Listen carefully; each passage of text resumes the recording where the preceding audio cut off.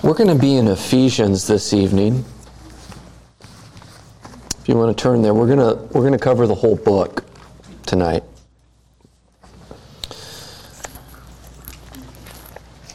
So Ephesians is, I mentioned this morning, it's really a simple book in the sense of how it's structured. It's not a simplistic book by any means, and some of the richest theology that we have comes from the book of Ephesians. But it is a simplistic book in the sense of how it's structured. It's very easy to see. Paul has a greeting. He then tells us who we are in Christ. And then at chapter 4, he tells us how to live in light of that. And then at the end of chapter 6, he says goodbye. So he says hello, tells us who we are in Christ. Chapter 4, he begins to tell us how we live in light of who we are in Christ. And then chapter 6, he tells them at the end, I'll see you later. Now, the book of Ephesus, one of the things that makes it unique, it's hard to discern why Paul wrote it. You read Galatians, you know why Paul wrote Galatians. It's because the Judaizers were attacking the churches of Galatia. If you read Colossians, you see why. It's because they were false worshiping. If you read Philippians, it's because of two ladies that were having disunity in the church. You read Corinthians, well, we know why Corinthians was written. 3 times he wrote letters to Corinthians because they were such a mess. We just have 2 of them in our Bibles. But Ephesians doesn't seem like he's dealing with any corrections. He's just simply giving them instructions on who they are in Christ and then telling them how to live. And so praise the Lord that we have this wonderful epistle of Scripture. I want you to see that at verse 4, chapter 4, verse 1, Paul then begins to move in the exhortation of how to live. He says, I therefore, a prisoner for the Lord, urge you to walk in a manner worthy of the calling to which you have been called. From that point on, there's 40 imperatives, or 39. An imperative is a command. Prior to that, there's one imperative. So in chapters 1, 2, and 3, there's one imperative, and let me read it to you. It's at verse 11 of chapter 2. It's really not an imperative. He says, therefore remember that at one time you Gentiles in the flesh called the circumcision by what is called the circumcision which is made by the flesh by hand. So he doesn't even give them a command in those first 3 letters other than, hey, I want you to remember who you are. And then when you get to chapter 4, it swings. And it's so important that we see that order because so often God's commands are rooted in the reality of what God has done for us. You even think of the 10 Commandments. The first commandment begins with, remember the Lord your God and what He has done for you. You shall not have other gods. So it's what God has done. So in the light of what God has done, this is what you're supposed to do. And Ephesians is the clearest example of that. And so I would encourage you, when you go to the book of Ephesians, remember that order. Those first 3 chapters are telling us who we are in Christ. It tells us the richness of the mystery of the church. Chapters 4, 5, and 6 instruct us how to live the Christian life. Now, I don't want you to raise your hand, but I just want you to think about this for a second. How many of you are in a year reading through the Scripture by the end of the year? Like you read the Bible a certain amount of times during the week, and by the end of the year you have read through the entire Bible. I do that every year, and I hope that you do that too. I have this mental conversation in my mind every time I come to the book of Isaiah. Okay, this year I'm really going to understand the order of Isaiah and what Isaiah is talking about. And then it never happens. And if that's you on a lot of the books, what we just did in that just a couple of minutes of looking at the structure of the book makes it so much simpler to go back and read and understand the flow of thought that God is trying to communicate to us. And so remember that when you're looking at the Scriptures. What I want to do tonight, though, in looking at this, is I want to look at it through what Paul is instructing, how every aspect of the Christian life is a work of the triune God. and how he frames all of his arguments in the doctrine of the Trinity. I think that that's so important because the most essential doctrine that we have to have right is the doctrine of God. But yet, if you look at, for instance, Ligoniers, every 2 years, Ligonier Ministry just does a state of theology where they go and ask people in the pew, what do you think about these things? The majority of evangelicals are heretics. And that's the reality. We don't know who Christ is, and we don't know our triune God. And if we had to say, well, how would we define the Trinity? Well, statistically, the majority of those that would be Christians, I'm not saying they're not Christian, I think they're just immature in their knowledge, would be burned at the stake in Calvin's Geneva. And I say that jokingly, but not really. And so we have a problem with our understanding of God. And so when we go to the Scriptures, we actually see this doctrine beautifully unfold. We know that the word Trinity is never found in Scripture. You don't find a passage of Scripture that says our God is triune. But we see our triune God everywhere throughout the Scriptures. From creation, you see the triune God. All the way through to the book of Revelation, we see our triune God. And the central truth of the Trinity is this: the Lord our God is one, but He's revealed in three persons. One being, three persons. So one being, three persons. Don't get that backwards. If you get three beings, one person, then you have three gods. So it's one being, three persons. And one of the things that Ephesians adds to the conversation is that God has one will and our triune God acts as one. I think oftentimes the way we hear things put forth is Christ does this, and well, the Holy Spirit does this, and the Father does this, and we separate the Trinity to a point where they're distinct and actually separated. And we believe in the distinctness of the persons of the Trinity, but we never separate them. So, as one ancient theologian said, is whenever I think of one, my mind automatically goes to the three. When I think of the work of Christ, I automatically need to think of the work of the Spirit and the work of the Father. When I think about creation, I need to think about the work of the Father, I need to see the work of the Son, and I need to see the work of the Spirit. And here's how we understand this in Scripture. The Father is unbegotten, the Son is begotten, and the Spirit is spirated from the Father and the Son. They act together. We can never separate one from the three. They work together. All of their works are together. Matthew Barrett says this in his book, Simply Trinity. He says, the three act as one because they are one. They act in virtue of the one nature they hold in common.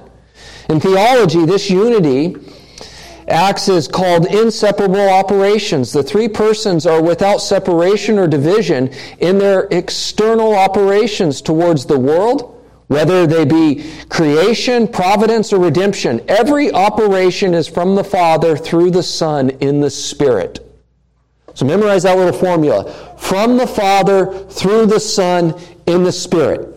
So when we see the triune God emerge from the pages of Scripture, it's going to be in that order. From the Father, through the Son, and the Spirit. And that is where we get proper Trinitarian theology. So let's look at Ephesians. And you begin to see this unfold with our salvation. I know Clarence on Wednesday night went through this and explained a lot of this already, and so we're just kind of picking up from that. But beginning in verse 3, blessed be the God and Father of our Lord Jesus Christ, who has blessed us in Christ with every spiritual blessing in the heavenly places, even as He chose us in Him before the foundation of the world. So, who has chosen us? The Father, God the Father, and God the Father has chosen us in whom? in Jesus.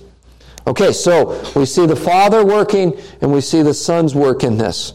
It goes on that we should be holy and blameless before Him. In verse 5, in love, He predestined us. This is the Father, predestined us for adoption as sons through Jesus Christ according to the purpose of His will, to the praise of His glorious grace with which He has blessed us in the Beloved. In Him, verse 7, we have redemption through His blood. Who's this referring to? This is referring to Christ.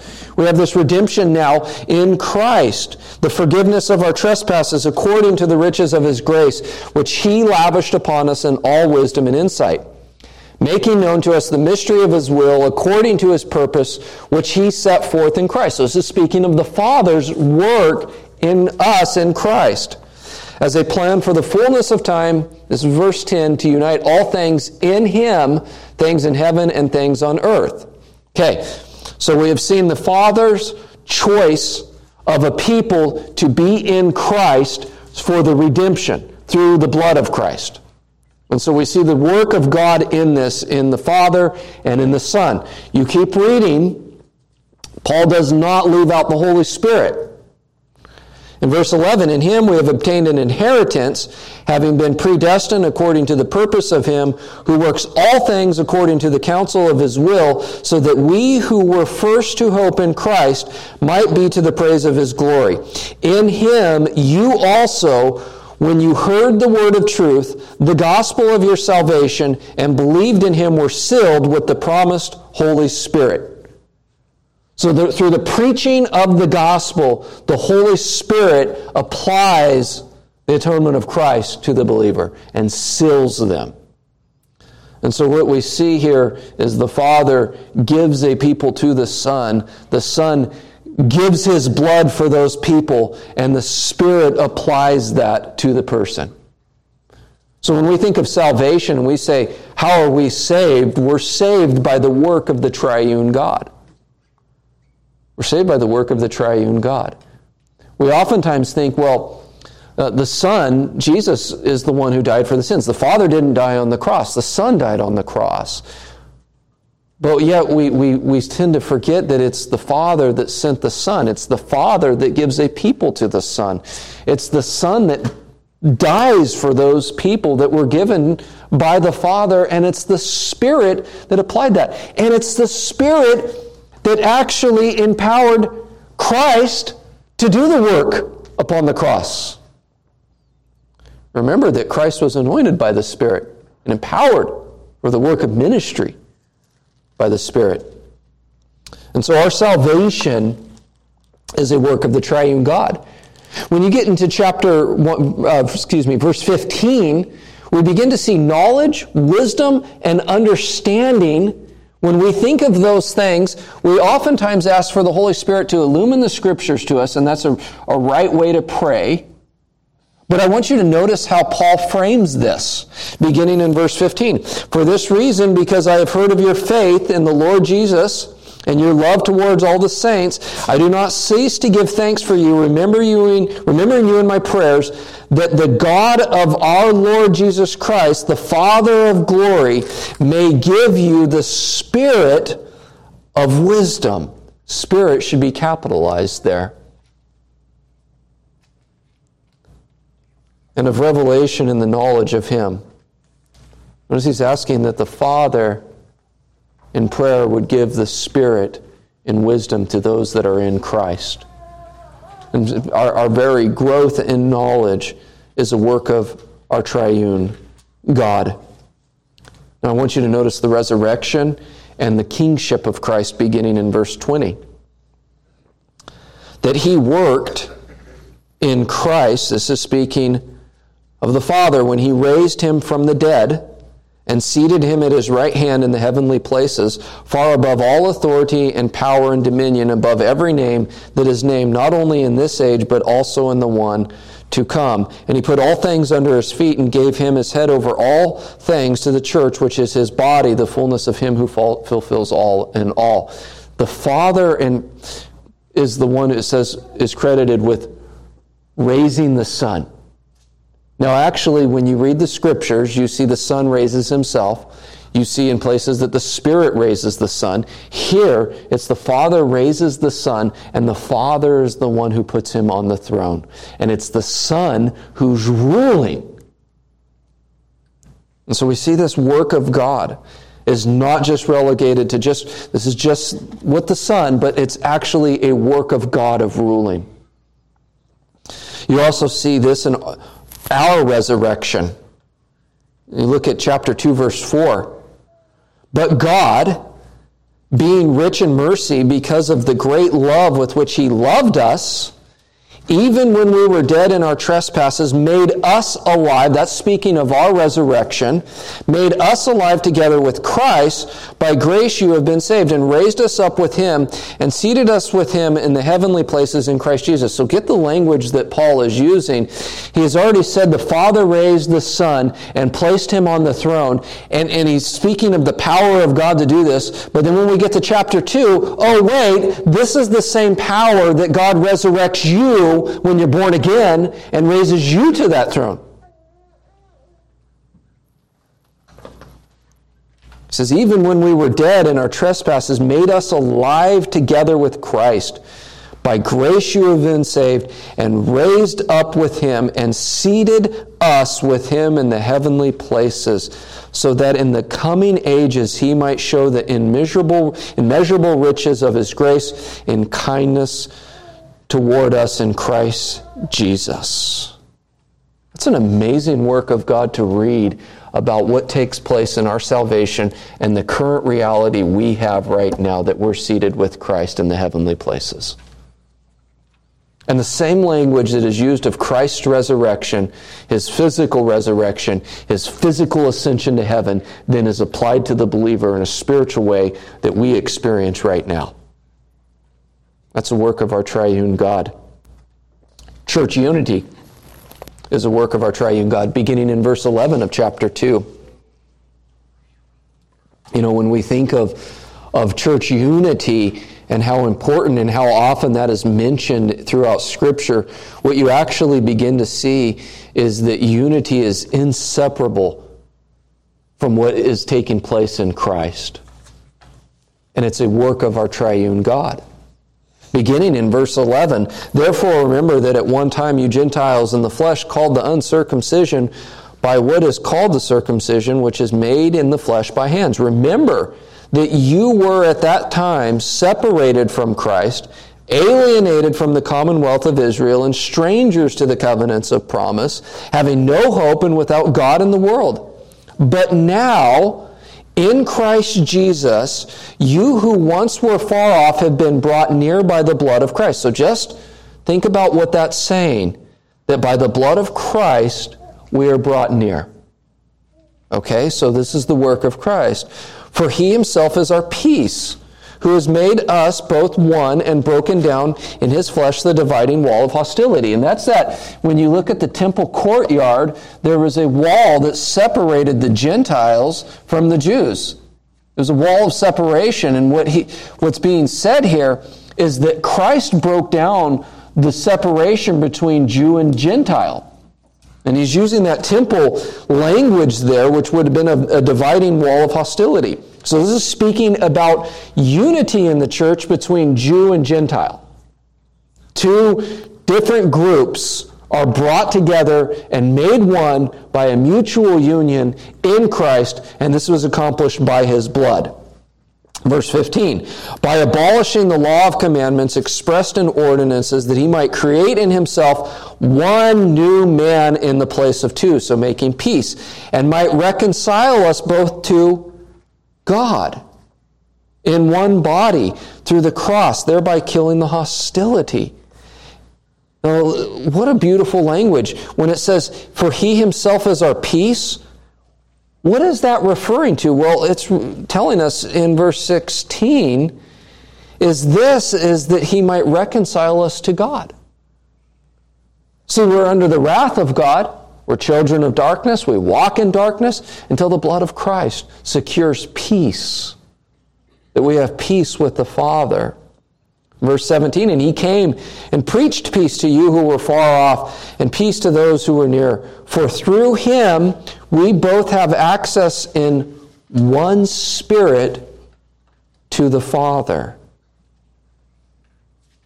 The work of Christ is the work of the Spirit and the work of the Father in bringing unity in the church. Goes on to say in verse 19, so then you are no longer strangers and aliens, but you are fellow citizens with the saints and members of the household of God, built on the foundation of the apostles and prophets, Christ Jesus himself being the cornerstone, in whom the whole structure being joined together grows into a holy temple in the Lord. Verse 22, in him you also are being built together into a dwelling place for God by the Spirit. The unity that is established by the blood of Christ is a work of our triune God. So you think about what we have in our salvation, our current reality of where we're placed in heaven, and then we see what the beauty of unity we have in the church is a work of God. You see, the mystery of the gospel beginning in chapter 3 is stated in a Trinitarian formula as well. Beginning in verse 1, chapter 3. For this reason I, Paul, a prisoner for Christ Jesus on behalf of you Gentiles, assuming that you have heard of the stewardship of God's grace that was given to me for you. So he's speaking about the Father's grace, and he's a steward of this grace. How the mystery was made known to me by revelation, as I have written briefly. When you read this, you can perceive my insight into the mystery of Christ. So think about what's said. It's God's grace that's revealed in the mystery of Christ, which was not made known to the sons of men in other generations, as it has now been revealed to his holy apostles and prophets by the Spirit. So the mystery of Christ, the mystery of the gospel, it is according to God's grace. It is revealed in Christ and revealed by the Spirit. Our very awareness of the gospel is a work of the triune God. And it's amazing that those who preach and proclaim the gospel are stewards of that gospel, that the triune God works through the proclamation of the gospel through weak, fallible men like Paul. Notice how Paul prays for the church beginning in verse 14. Where he says, for this reason I bow my knees before the Father, from whom every family in heaven and on earth is named, that according to the riches of his glory he may grant you to be strengthened with power through his Spirit in your inner being, so that Christ may dwell in your hearts through faith. That is a wonderful prayer. He goes to the Father in prayer and asks that the Spirit would strengthen them and that Christ would dwell in their hearts. When Jesus says that he will send the Spirit in John chapter 14, he actually says, I and the Father will come and dwell with the believer. And so Paul's just simply praying that the triune God be with his people. This is a prayer for strength. And what a beautiful way that we can pray for one another. And he continues in verse 18 saying, that those that he's praying for may have strength to comprehend with all the saints what is the breadth and length and height and depth, and to know the love of Christ that surpasses knowledge, that you may be filled with all the fullness of God. That's Paul's prayer, that they would know the triune God and his power. He gives us an example of unity beginning in chapter 4. I want you to notice how he says, this is our example. So remember, chapters 1, 2, 3 were telling us who we are in Christ. Chapters 4, 5, 6 are telling us how to live in light of Christ and what Christ has done for us. So, when you see then, okay, what's an example of unity that we're supposed to model? The triune God. That's the answer Paul gives us. He says in verse 1, I therefore, a prisoner for the Lord, urge you to walk in a manner worthy of the calling to which you have been called, with all humility and gentleness, with patience, bearing with one another in love, eager to maintain the unity of the Spirit in the bond of peace. Now here's his example, verse 4. There is one body, one Spirit, just as you were called to the one hope that belongs to your call. One Lord, one faith, one baptism, one God and Father of all, who is over all and through all and in all. So what's the example of unity that we're supposed to follow? How is it that we walk in a manner that's worthy? Well, the arguments for unity and how that we walk in a manner that's worthy is by looking at our triune God is one. And that's how we are to be. So he roots his example in the very nature of God. Still in chapter 4, if you look at verse 20, this begins to deal with sanctification. And I want you to see how he tells us, here's your example for sanctification. Verse 20, but that is not the way you learned Christ. Now he's instructing them no longer to walk a certain way. And he says, you don't walk this way because Christ didn't walk that way. So he begins to reference Christ in verse 24. And put on the new self created after the likeness of God in true righteousness and holiness. So get the argument that he's making. Christ didn't walk that way, and you're created in the image of God. And then if you keep going, in verse 30, he says this, and do not grieve the Holy Spirit of God by whom you were sealed for the day of redemption. So look at the language that's being put forth here. That we are to follow the example of Christ. That we are created in the image and likeness of God, and we're to put on that we have in Christ. And then he says do not grieve the Holy Spirit of God, and not following and walking in a manner that is worthy. Continuing on this same theme, when we're told to imitate God in chapter 5, verse 1. I'm going to go through these verses quickly because there's a lot of them. He says in verse 1, therefore be imitators of God as beloved children. Verse 2, and walk in love as Christ loved us and gave us himself up for us as a fragrant offering and sacrifice to God. So he says be imitators of God, and then look at Christ. Look at how Christ exampled this. Verse 5, for you may be sure of this, that everyone who is sexually immoral or impure, or who is covetous, or that is an idolater, has no inheritance in the kingdom of Christ and God. Verse 6, let no one deceive you with empty words, for because of these things the wrath of God comes upon the sons of disobedience. Verse 17, therefore do not be foolish, but understand what the will of the Lord is. When you see the title Lord, who is that a reference to? Usually. It's usually a reference to Jesus. You keep going and you look at verse 18. Do not get drunk with wine, for that is debauchery, but be filled with the Spirit. See these contrasting ways of saying things. Verse 20, giving thanks and always and for everything, God the Father in the name of our Lord Jesus Christ, submitting to one another out of reverence for Christ. Notice what it's telling us, Paul is telling us here, is to imitate God, and he runs that through a Trinitarian lens of how we understand putting on the new self and putting off the old self. Our passage this morning, which sparked this study for tonight, is we see our armor and strength and power that's available to the Christian is a power and armor from our triune God. In fact, it's explicit here just as it was before. In verse 10 of chapter 6, finally be strong in the Lord and in the strength of his might. This is speaking of the Son. Verse 11, put on the whole armor of God. This is speaking of the Father. And you go to verse 17, and take the helmet of salvation and the sword of the Spirit, which is the Word of God, praying at all times in the Spirit.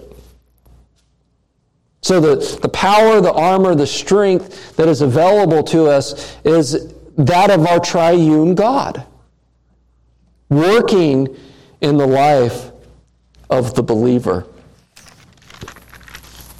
Notice how he ends his letter. verse 23 and 24. Peace be to the brothers and love with faith from God the Father and the Lord Jesus Christ.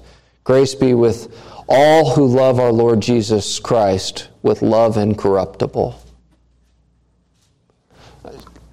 Now, when you look at the letter of Ephesians the next time, I hope that you see those things. That every aspect of the Christian life is a work of our triune God.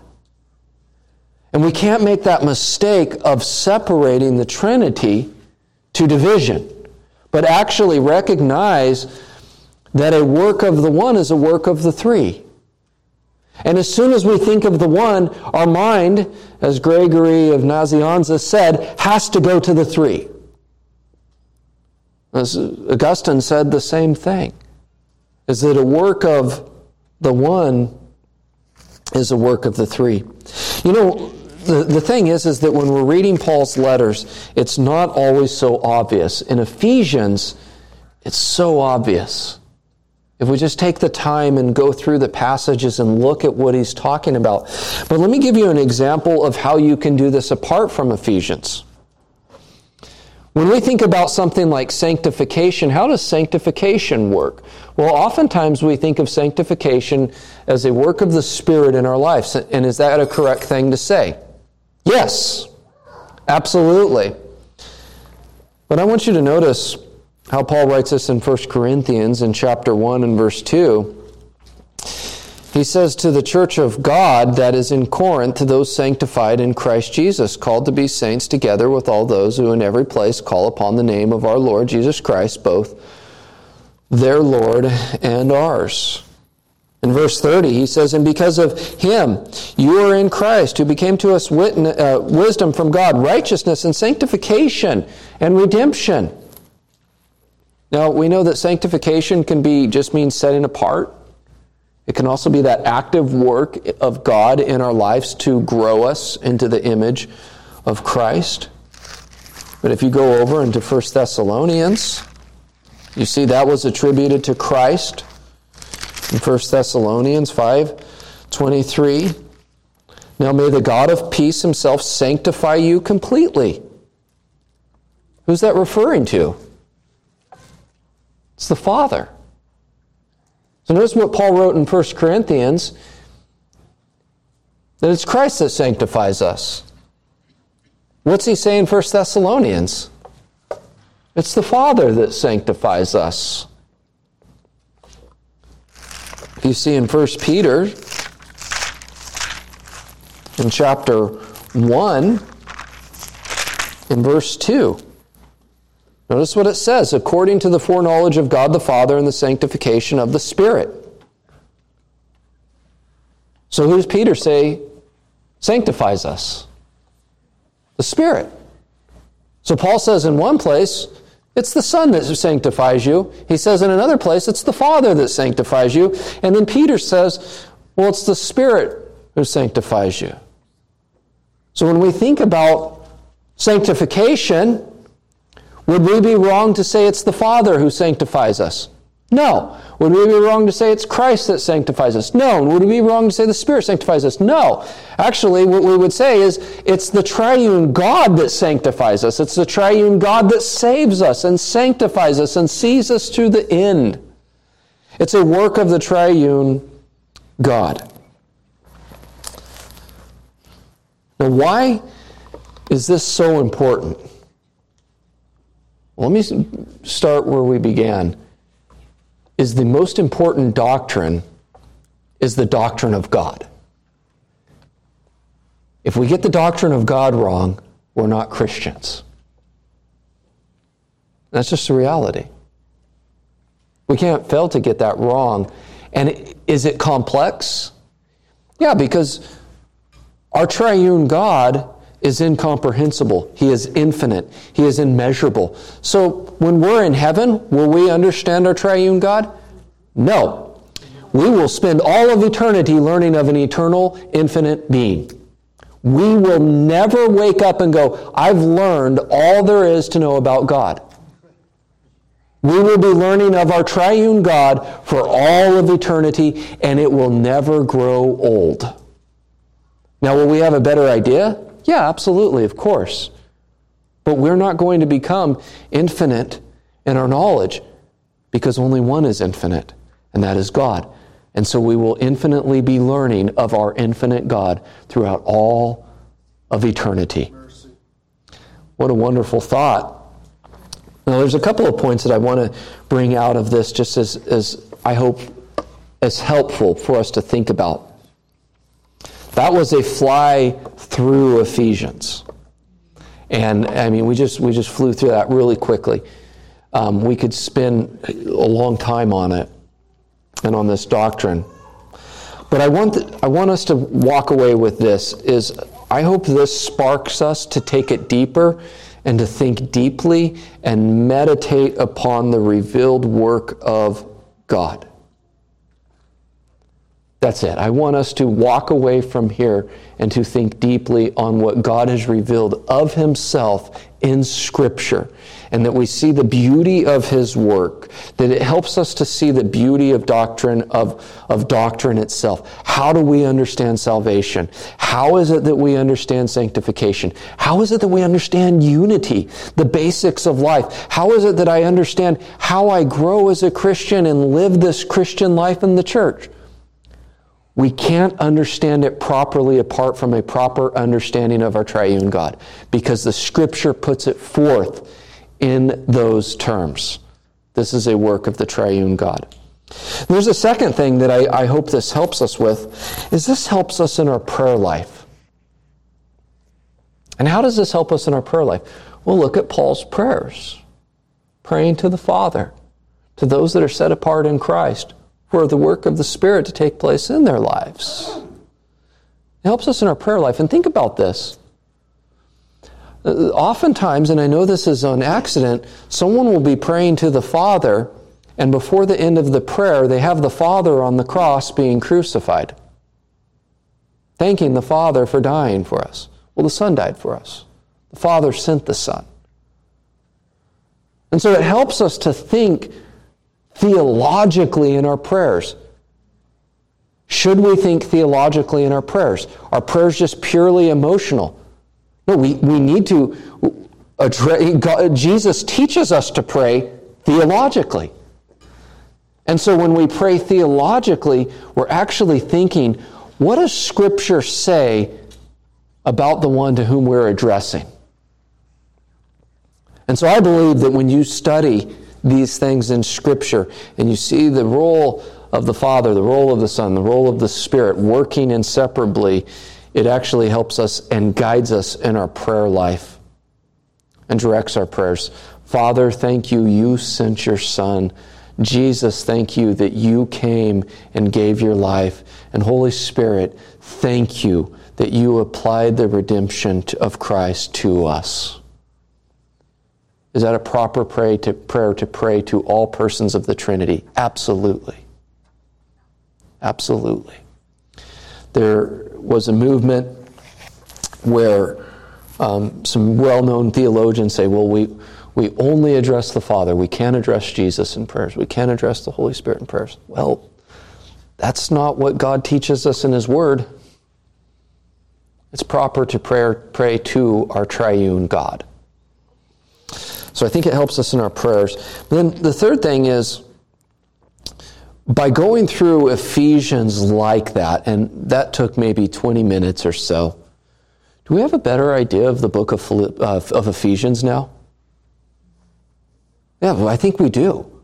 I think not only seeing the bigger structure, but actually seeing some of the more minute details. In just a short period of time, we can walk away, and if anyone ever asks us about the Trinity, or if we have to talk about the Trinity, where's a good book you're going to go to now?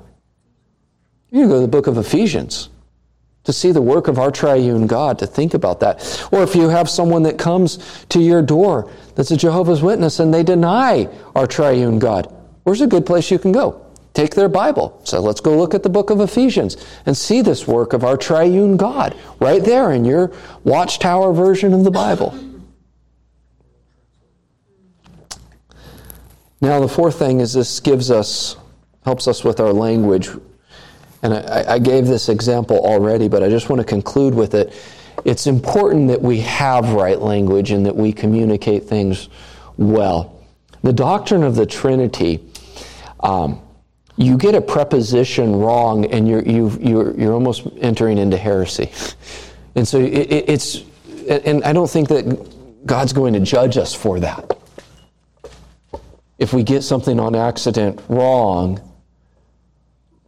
But what we are called to do is actually articulate correctly what God has given us.